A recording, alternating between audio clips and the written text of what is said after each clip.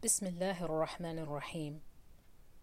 I think most people would agree that today we live in a very materialistic world, where the aim of society is to gain as much wealth as possible because they think that this is the way to success. So, success is defined by how many college degrees you have, or how much property you own, or how much money you have, and so on. And in short, the more dunya you have, the more of this world that you have, therefore people think that is how successful you are. And this shows that this is a really narrow-minded and heedless approach, because it's as if only the rich, the powerful and famous are successful, while everyone else is not. And, in fact, that is just a form of discrimination. Allah, in His glorious book, revealed a different formula for success. It's contained in one of the shortest surahs or chapters in the Quran, and it's a chapter that most Muslims have memorized and frequently recite in their prayers. But the great tragedy is that the meaning that this surah should have in our lives has been lost.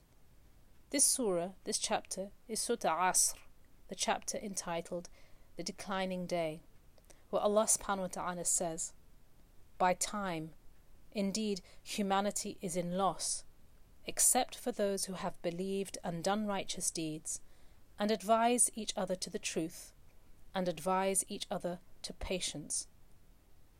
This surah, which is the 103rd chapter of the Quran, it's one of the shortest chapters, but it's also amongst the most comprehensive.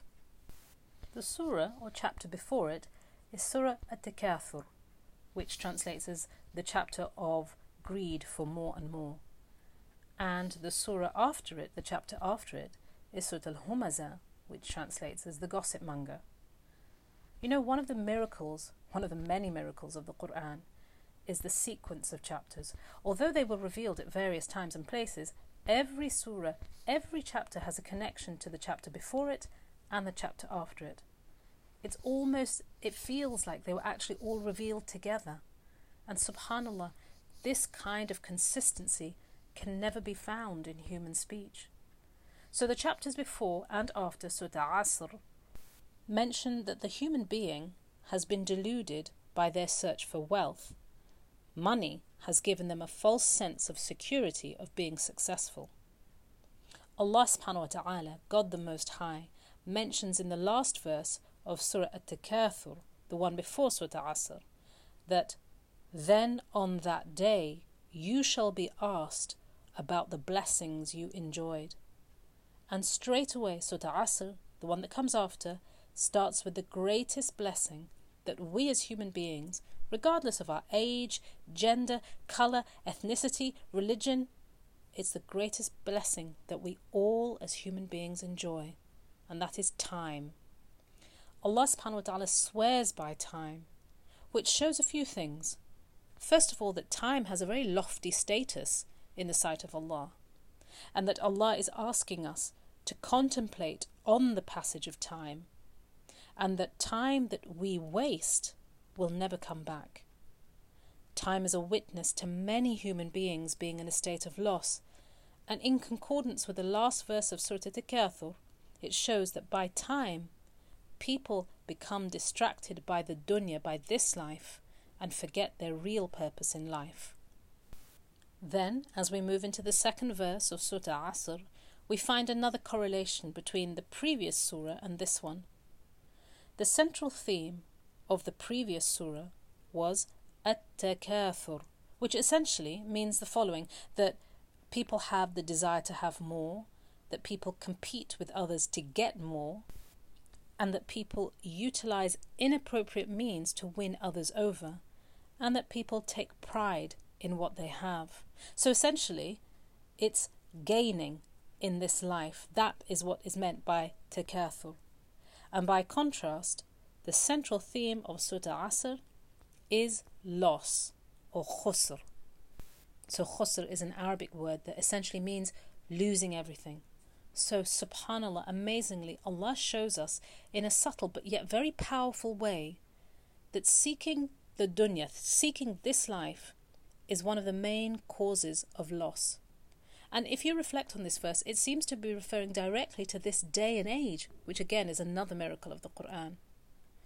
The truth is that human beings are losers and are on the path to destruction, actually self-destruction. But Allah subhanahu wa ta'ala is Ar-Rahman, Ar-Rahim. He is the most merciful.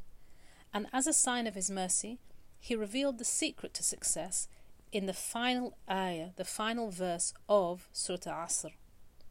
This last verse essentially shows the minimum that we need to do to attain the pleasure of Allah, where Allah subhanahu wa ta'ala says, إِنَّ الَّذِينَ آمَنُوا وَعَمِلُوا الصَّالِحَاتِ. So this verse also removes the doubts in the minds of many Muslims that just believing is enough, because Allah subhanahu wa ta'ala says, indeed the ones who believe, وَعَمِلُوا الصَّالِحَاتِ, and do good deeds. Because even shaitan, even the Satan, he believes in Allah, he believes in God. So how could we think that by just believing that is enough? The 4 criteria for going to paradise by earning Allah's mercy are the following.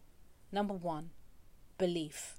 So believing in Allah, believing in His books, His prophets, His messengers, His angels, the Day of Judgment and the Divine Decree. So as we know it, the 6 articles of faith.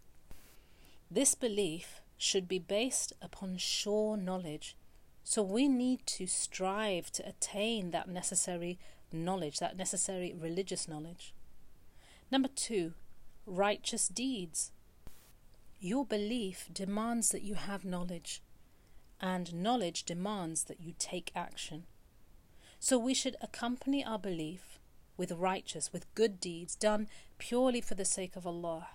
So your prayers, your fasting, inshallah your hajj, and all the other obligatory acts of worship should be done purely and only for the sake of Allah, and in the way that was demonstrated by the Prophet Muhammad, peace and blessings be upon him.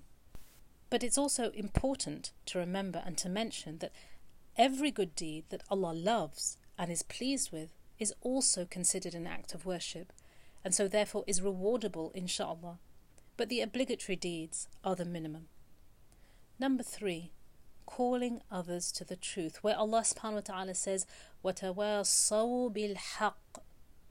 And the use of the word وَتَوَاصَوْا, and to advise, in that verse shows the element of continuity. In other words, to be continuous in those efforts of calling others to the truth. And that means that's regardless of whether your words are accepted or not. But you know what? The topic of da'wah and nasiha, the advising people, is a very big topic. Inshallah, we'll cover that another time. Number 4, to know that the straight path is not an easy path. There will be difficulties, which can cause some people to leave the path. So this is where the sabr comes in. This is where the patience comes in. And we should be patient in calling to other people, asking them to be patient, and ourselves, we need to be patient and persevere through troubles. So patience in obeying Allah, patience in not disobeying Him, and persevering through calamities over which we essentially have no control. This surah is a conclusion to the message in the 4 preceding chapters, which show the reality of the Day of Judgment, and they show the sorry state of the human beings. And the conclusion is that human beings are in loss, except for those who follow the prescription, who follow that clear guidance given to us by Allah subhanahu wa ta'ala in Surah Asr, in chapter 103.